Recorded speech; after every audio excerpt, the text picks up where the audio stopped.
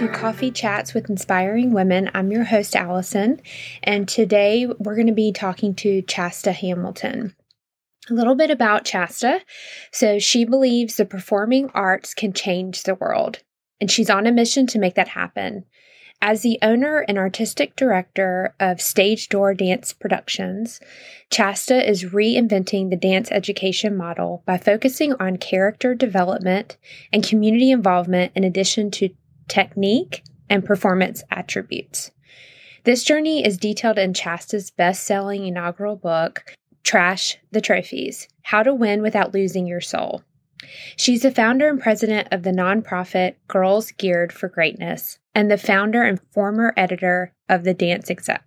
A 2007 Park Scholarship alumni of NC State University, Chasta was also recognized by the Triangle Business Journal as a 2014 40 Under 40, and in 2016, a Woman in Business Future Star. Proud to call North Carolina home, Chasta lives in Raleigh with her husband John and their Scottish Terrier Elvis. John and Chasta are eagerly anticipating the debut of their greatest production to date, the arrival of their baby boy this spring. Welcome to Coffee Chats with Inspiring Women, and I hope you enjoy.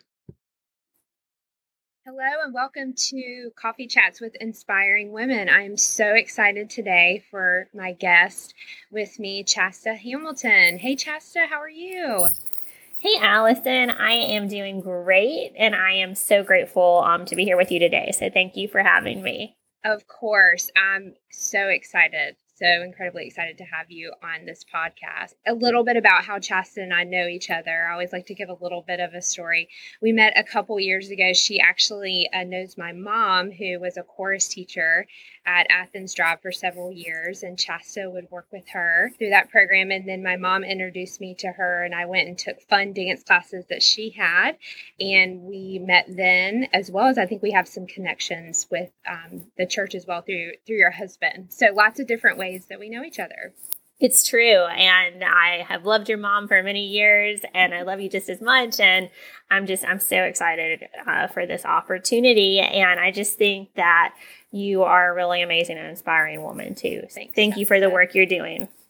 Yeah, of course. Well, to kick us off, Chasta, I want to just open this up and give you an opportunity to share a little bit about you and your story. We only have one episode, so I'll hit the highlights for now, and we can kind of dig a little bit deeper as we go. I grew up in a very small town in East Tennessee and was just a very creative and imaginative child. I started dancing at the age of 2, and I just loved it. You know, I had some hardship in my childhood. I lost both of my parents when I was very young. My dad passed away when I was 2 and my mom when I was 9. And dance, the performing arts were kind of this common thread of catharsis. You know, I found them to be so healing and so powerful in my life. And I knew that I really wanted to do big things, but I didn't necessarily know how I wanted to do those big things.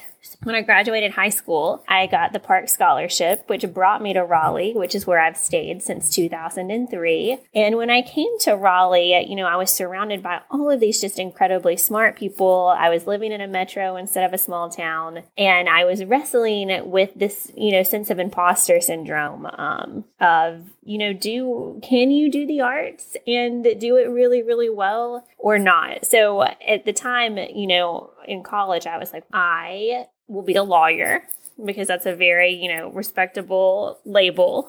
And I'll just open a dance studio when I'm 35, which is actually the age that I am now. So I was gonna do law, and then I was gonna do the dance studio because that was always like my dream. So I had an internship, I think my sophomore year of undergrad, with the Attorney General, now our governor, Roy Cooper, and I just hated it. Like I really, really hated it. I mean, I appreciated the process and the exposure, but I just, you know, sitting at a desk doing research, it just didn't set my soul on fire, and I would rush out the door as fast as possible because I was doing freelance teaching, and I wanted to dance. So right out of college, I opened my dance studio, Stage Door Dance Productions, which our first location was in Briar Creek. We now have 2 locations and several satellite programs. And, you know, everything kind of took off from there. And I'm not going to say that there was necessarily any year that has been quote unquote easy, but each year has been like a year of discovery and getting us a step closer to this vision. And, when we first opened everything, I was young, I was 22, and I felt like there were these check boxes of what you do to be good. You have recitals, you do a dance competition, you do all of these things that society has said, yes, this is kind of the path you take. And, as the years passed, I was just realizing some of those things weren't necessarily true to what I wanted for like my program or what the brand could be or what our studio could be. We made a lot of moves, and kind of having the power to do that professionally, it's also translated into, my personal life, because I think when we empower ourselves to kind of live and speak our truth, everything else falls into place, even though it may cost like so many waves and ripples all around. So that's a teeny bit of an overview to get us started. That's amazing. Yeah, thank you so much for sharing that. I mean, so one of the things that came out of your story and where you are today, and one thing that I want to highlight and discuss is your book, Trash to Trophies. And I think that has really, for me personally, as someone who's just recently read this, even if you're not in the dance world, even if you're not a part of it, this can relate to you in your professional or personal life. And I just find it so uplifting that you, and one thing that you just said that resonated so well is speaking your truth, which I think is really hard sometimes, because I think we can go through life in a little bit of this either numbing or projecting what we think we should be showing the world and what the world needs. But when you look inward and really define, which it sounds like you were wrestling with that in your 20s and trying to figure out what that was for you. So do you want to expand a little bit about the Speaking Your Truth and your book, Trash to Trophies? Yeah. So, Trash to Trophies came about and is centered around why we extracted our company from the competitive dance industry and kind of the journey that led us there. I was just, the performing arts was something that I had loved so much every single year since I was 2. And I was reaching this point in the business where it didn't feel true to my purpose. I didn't think we were doing our best work. And it almost felt like everything was upside down and awry. There was a lot of negativity, a lot of toxic behaviors, a lot of passive aggressive stuff. And it was either we have to change what we're doing, or I'm not sure I can continue doing this any longer. And, one of the unfortunate things that I've read along the way is that sometimes we have to get to a point where the pain is so intense that we're okay with whatever is on the other side to make the change versus being proactive in the change. When we left the competitive sphere, which was a huge brand shift, it was really just a huge, completely realigned our strategy, lost a lot of clients, lost a lot of staff, but on the other side, gained a lot of clients and found like a purpose and a mission. So it ended up being a win, but kind of in that middle area where the change was happening, it's very messy and very yucky. And I think that's how change often goes. But, through that process and seeing the other side of it, it's, every time now that we have to change, it's easier and we're more confident in who we are and how to execute that change.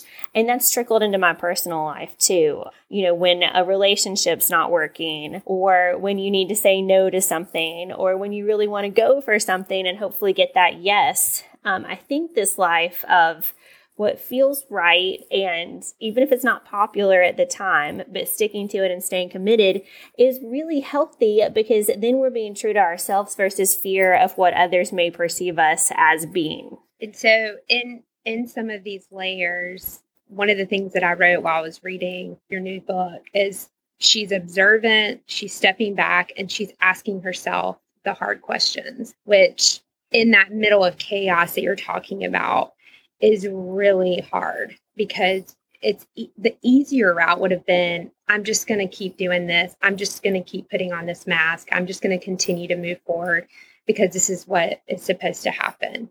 But you talked about listening to your gut and really like taking those steps back and really observing what's going on, which I feel like a lot of us don't do very well. And I'm learning how to do that, in my life daily.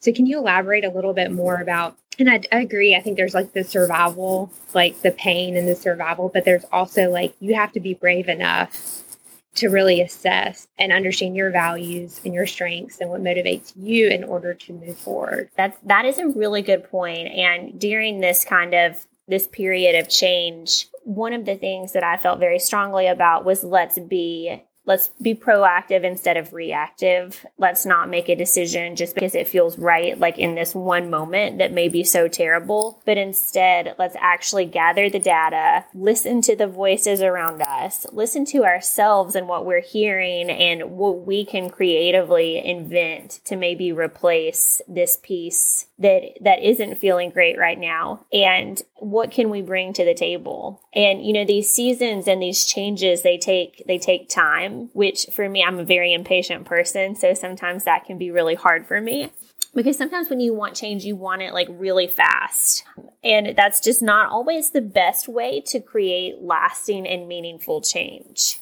So like if there's something that needs to be done or that needs to be addressed, like take the time, vet it out, and take into account the feelings of the people around you and the people that support you. And I think that's the best way for long-term success. Yeah, I really resonate with the impatient part. I think as people who are creative and want to see the change, I get into an extremely over-functioning mode because I want to like see it right then. And it's true, like going to family and friends and people of support to stay grounded, to make sure that you're able to see the long-term versus, because one of the things too that I think would segue good into this that you talk about is taking action. So I do think even if it's small, right, but having that plan to be able to take action and take it in the right ways that feel you are in that grounded state. You're not in a reactionary state. You're responding versus the reaction. Right? And, there was a person in my inner circle at the time that said, if you make this change, you're done. Like you're very successful in the competitive dance industry. You make this change and just forget it. And, then when we added the philanthropic component, same person said, be prepared to write a check out of your personal bank account because there's no way you're going to be able to raise this kind of money. So yes to the support, but also realize like when you're faced with like extreme resistance from like an anomaly in your circle, that could also be an indicator that that's something that's like weighing you down and not allowing you to move forward too. That's very true. So it's taking that guidance, right? But realizing what those boundaries are for yourself and still making sure that thank you for giving your opinion. And I appreciate that. But, this feels right to me. And this is where, I feel like I'm led to continue to go. That's really good advice. Because I think we all have that friend or that family member that may not see eye to eye. But it's a guidance, right?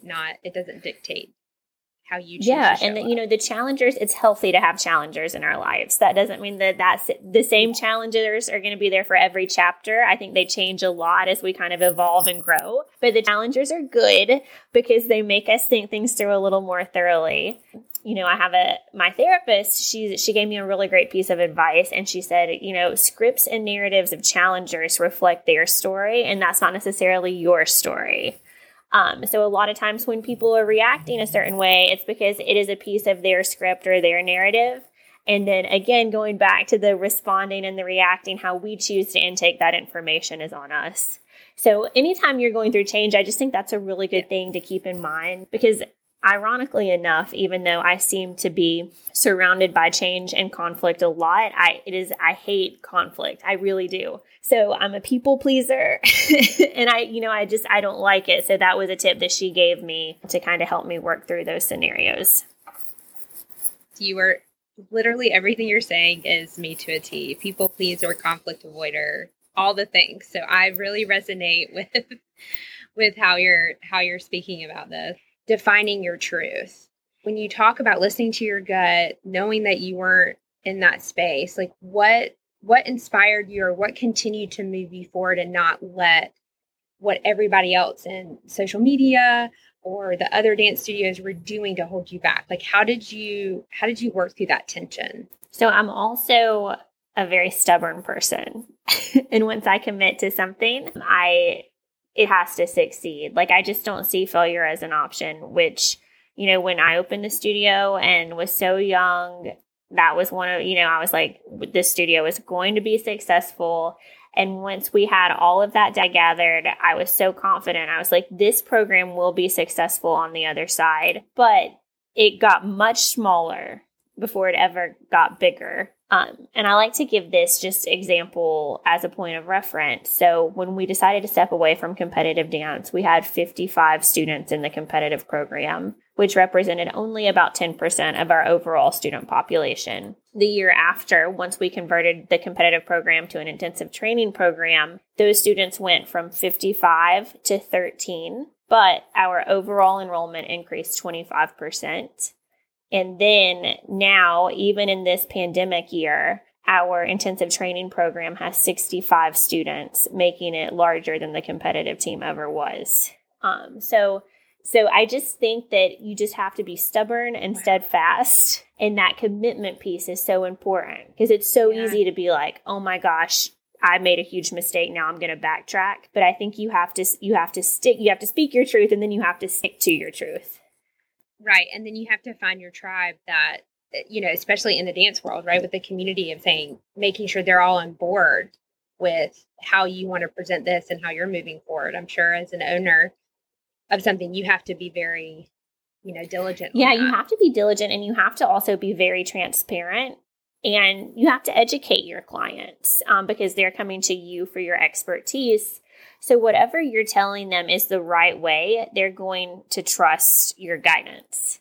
And, that was one of the motivators behind the shift too, because, I want to endorse things that I can really believe in and stand behind and that represent good in the world. And that's kind of the heart of the book really is, it's set to this shift away from competitive dance, but it's really about personal and professional transformative leadership. How can we take the worlds that we live in and make them better and happier and make ourselves better and happier in the process. And any book that quotes and talks about Dolly Parton is one for me. I will say that when I read that, I was, again, just like, yes, yes, yes. So can you talk a little bit about that part of the book too? Because I really... Yeah. So, Dolly's hot right now. But, growing up in East Tennessee, she just was like one of us. So everybody would have a season pass to Dollywood. You would go there like maybe once a month. Like I would go with my cousins a lot or my friends. And you didn't, this like simple lifestyle of this like smaller, mountainous existence. It's just such a great place for cultivating dreams and ideas. And sometimes in the faster paced world, I think we lose sight of that. So I have to say that I'm so grateful for just the years where I could talk to myself from sunup to sundown and play all of these imaginative games in childhood and see, this female role model like Dolly Parton, who, now we're recognizing everything she's accomplished, but it wasn't really talked about as much back then. So I have to say, like, when I listen to the podcast, right, which I'm sure have you listened to the Dolly podcast? I've listened to her with Brene Brown. Yeah. Well, I think it's called like Dolly Parton's America. It's kind of like a documentary about Dolly Parton, but I listened to that and I was just like, this is so good because, her whole motive is let's focus on bringing people together collaboratively through the good in the world. And the world needs so much more of that. Yes, I totally agree.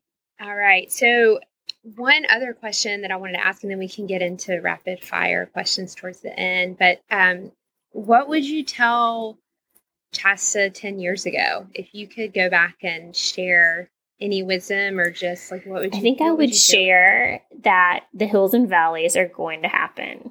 There will be the highest of highs and the lowest of lows, and that's okay. None of them last forever.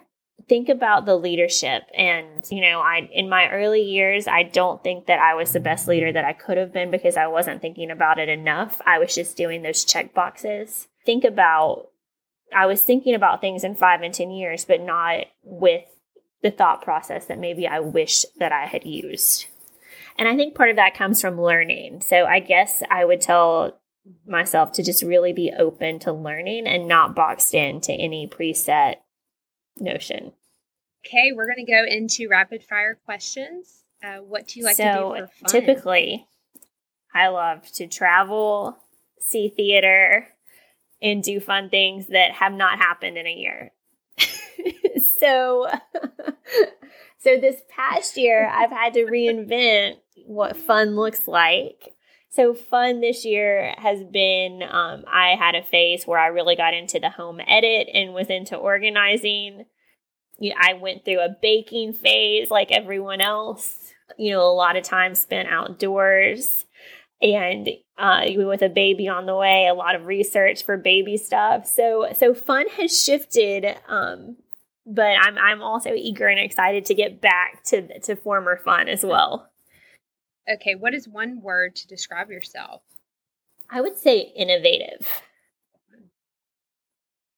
What's a good book that you've read lately? This book is a recommendation that I came upon in 2017, and we were coming out of the competitive shift, but I was going through some things in my personal life as well, and I bought it at an Anthropologie at South Park Mall in Charlotte. When times get really hard, I go back to it every single time. So when the pandemic started and we had really, life felt very crazy, I went back to this book, and it's such an easy read. It's all quotes, but it's called Brave Enough by Cheryl Strayed. And, she wrote Wild, is really well known for her story. But this book called Brave Enough, the quotes and the advice in it, they speak to me on like such a deep level. And anytime things really are feeling crazed and derailed, that's the one that I pick up. Okay, awesome. Most inspirational person in your life right now, I feel like there's so much inspiration all around. I've talked about this a lot, but being in this global pandemic, typically when we experience crisis, we experience it as an individual, and everyone else can kind of gather around us and lift us up and help us through it. But what we've been going through has experienced every single person in all different ways. And I think the inspiration is in the fact that, the people that are still moving, that have been working, so hard to dig into new things, even like your podcast, for example, or, getting this vaccine to the market, the healthcare workers, or the people that are like, we're going to keep our small businesses open. I think that there's been so much inspiration just all around if you look. And, I think it's so easy to get weighed down because a lot of times we hear the negative stories more than we hear the positive. But if we look in our day-to-day and at our neighbors and at the people that surround us, the inspiration is there. And that's what I've really leaned into over the past 12 months, I guess. And what's saving you right now? Just trying the thing that is saving me right now that I'm really trying to focus on is balance. When this pandemic started, I found myself going back to working kind of like I was in year one of the business, just like nonstop, sun up to, middle of the night hours. And then at some point I was like, this is not sustainable long term. So how do you find balance and how do you keep it as a part of your habit? So some of the things that I do for my balance, I make sure to work out every day. I make my bed every day. I try to work on agendas and schedules and delegation and just trying to keep things as normal as possible, even in the midst of being completely abnormal. And so if people want to learn more about what you do, Chasta, and follow you, where can they find you? And also if it's more adult women, do you offer classes for adults? Yeah, so I have a website. It's www.chastahamilton.com. All of the info for everything is on there. So links to my social channels as well as information about the book. So for adult classes, they're one of my absolute favorite things to teach. We've just had trouble figuring out like the regularity of what works for adults. But I'm hoping that like once we kind of continue cruising out of this pandemic, that people are going to be very eager for in-person classes and we can get some of those themed jazz classes going again.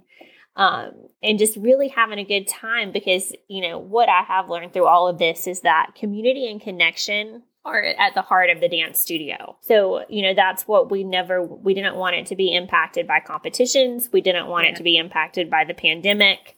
We wanted to keep the integrity of the community and our connection. And I do hope that more adult classes will be a part of that in the future. Agree. I definitely think I could get some of my girlfriends to come. So I would love to do that.